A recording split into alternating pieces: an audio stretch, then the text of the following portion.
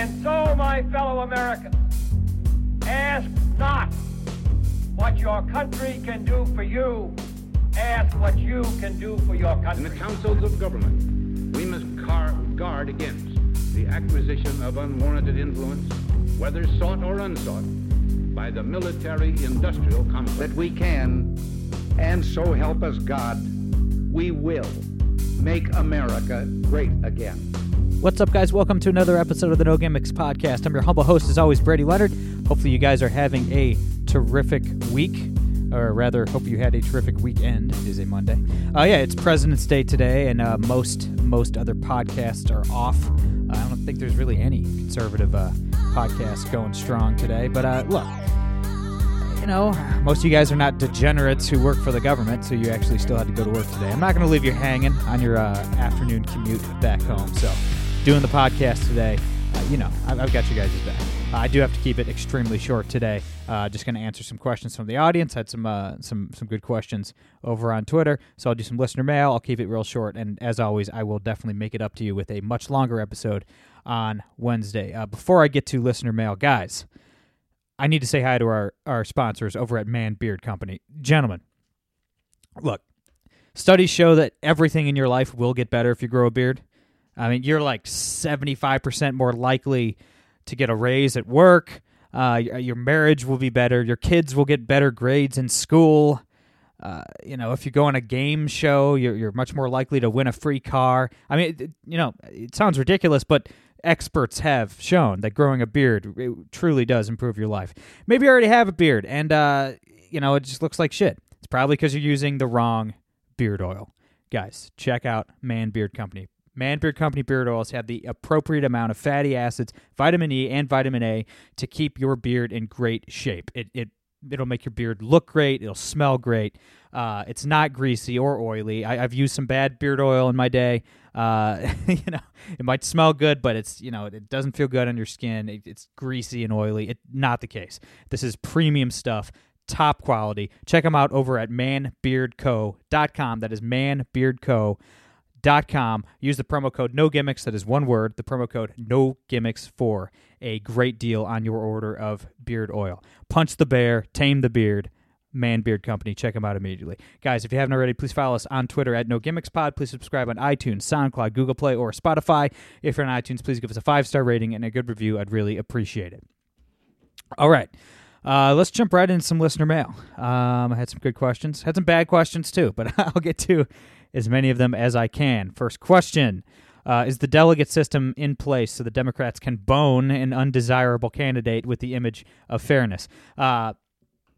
I think you mean the super delegate system, which, because the nominating process on both sides at the convention is, whoever gets the most, the majority of delegates is the nominee. The Democrats have super delegates, which are not, they can vote for whoever they want. They don't have to vote for, the candidate that won their state or anything like that. And yeah, I mean, it's obviously the super delegate system is in place so the Democrats can prevent a candidate they don't like from becoming the nominee. And to be honest with you, like, everybody makes fun of them for that. Everybody rags on them for that. But is that really the worst idea in the world?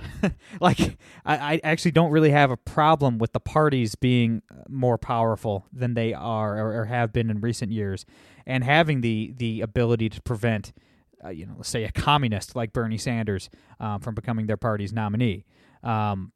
I think the Democratic superdelegates should screw over Bernie Sanders again, like they did in 2016. They should. I think they would actually be patriots for screwing over Bernie Sanders and keeping him from becoming the nominee. I think Trump would bounce Bernie's head off the ground like a basketball. I think he'd beat him soundly in a general election, but anything can happen, and it's not a good thing for the country as a whole if Bernie Sanders is the nominee from a major party. So I really don't have a problem with the superdelegate system, to be honest with you. Next question. If he wins the nomination, would Bloomberg actually pick Hillary as his running mate?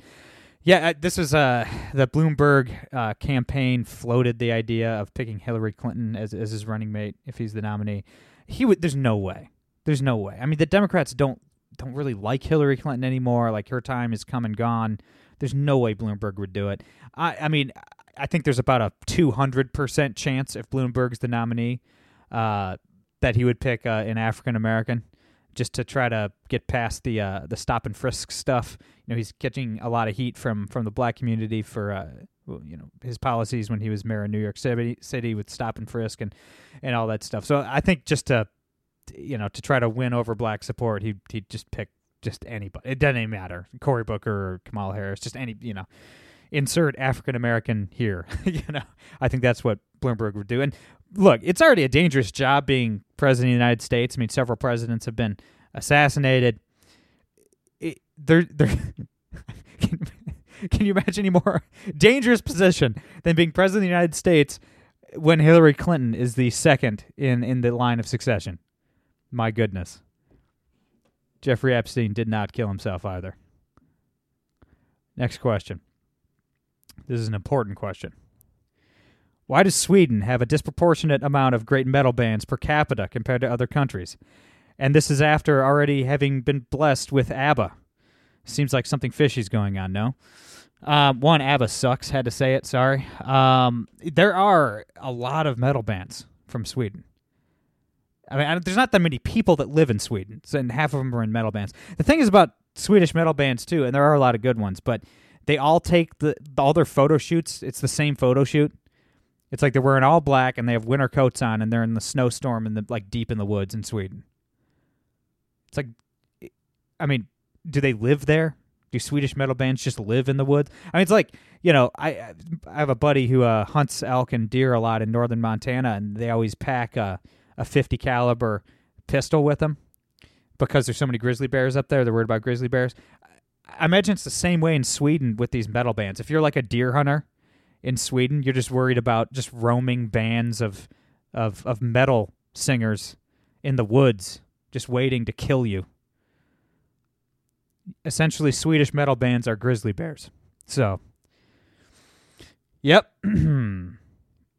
So I didn't know that answer was going to end up where it did. It just kind of, I just started down a road and just kept walking, and that's how it turned out.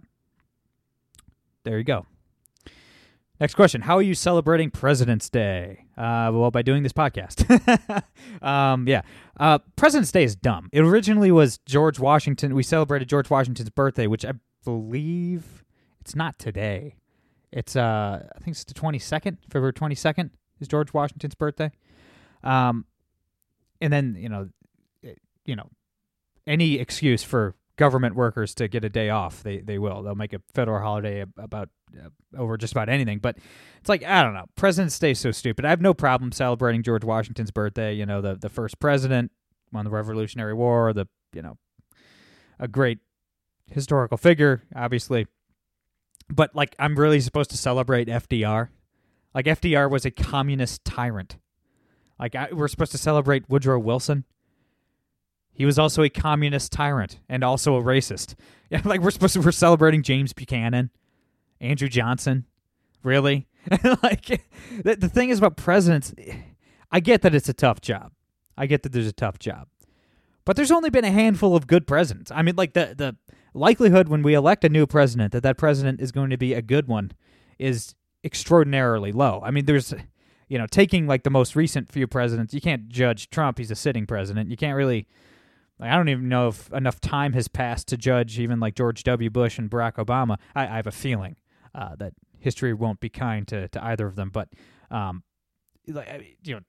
there's been 44 presidents. And yes, 44, not 45. Grover Cleveland was president twice, and he's the same guy. So I don't know why he counts twice. But out of the 44 men who have been president of the United States, there's been, Washington, Coolidge, Harding, Cleveland, Reagan, Lincoln to a certain extent. I mean, so there's been, what was that, 7 or 8 good ones, and there's been a handful of maybe average presidents, your John Adams of the world, Grant, Eisenhower, Taft, Ford, Truman. There's been a handful of average presidents, but the vast majority, at least 30 of the 44 presidents, have been absolute nightmares.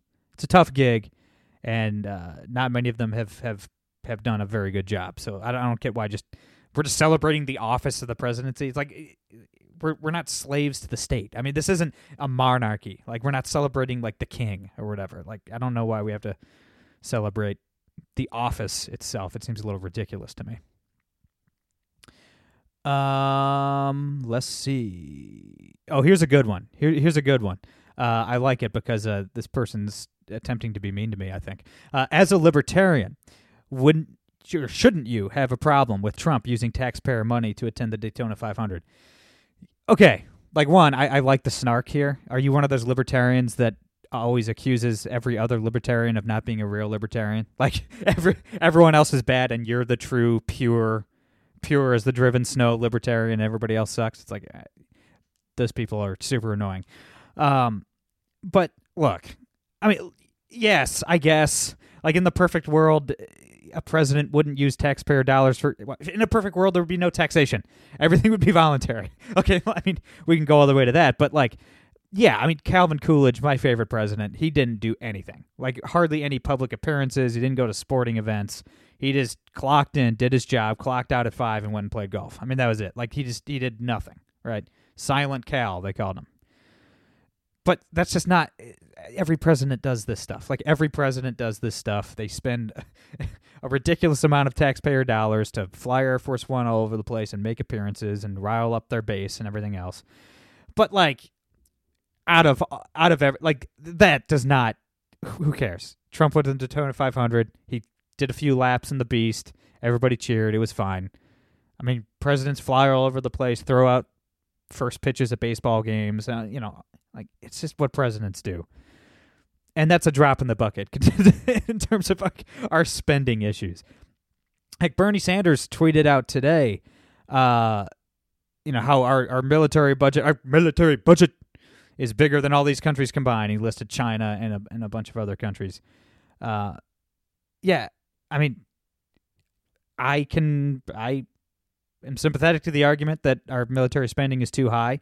I don't want to reduce it drastically. I don't want to leave us vulnerable, and I obviously don't want to take anything away from the troops, the equipment and the resources they need. Obviously, there are we could trim the fat in the military budget. Like, we're still screwing around with this F-22 program. They've been working on that jet for what, like 10 years now, and it's not even operational. It has all kinds of technical problems, and we've dumped like tens of billions of dollars into it. And we have the F-18, which is by far the greatest fighter jet anywhere on the planet, bar none. Like, we don't even need it. So we're just spending billions on this F-22 program for absolutely no reason, right? Like, we could absolutely trim that.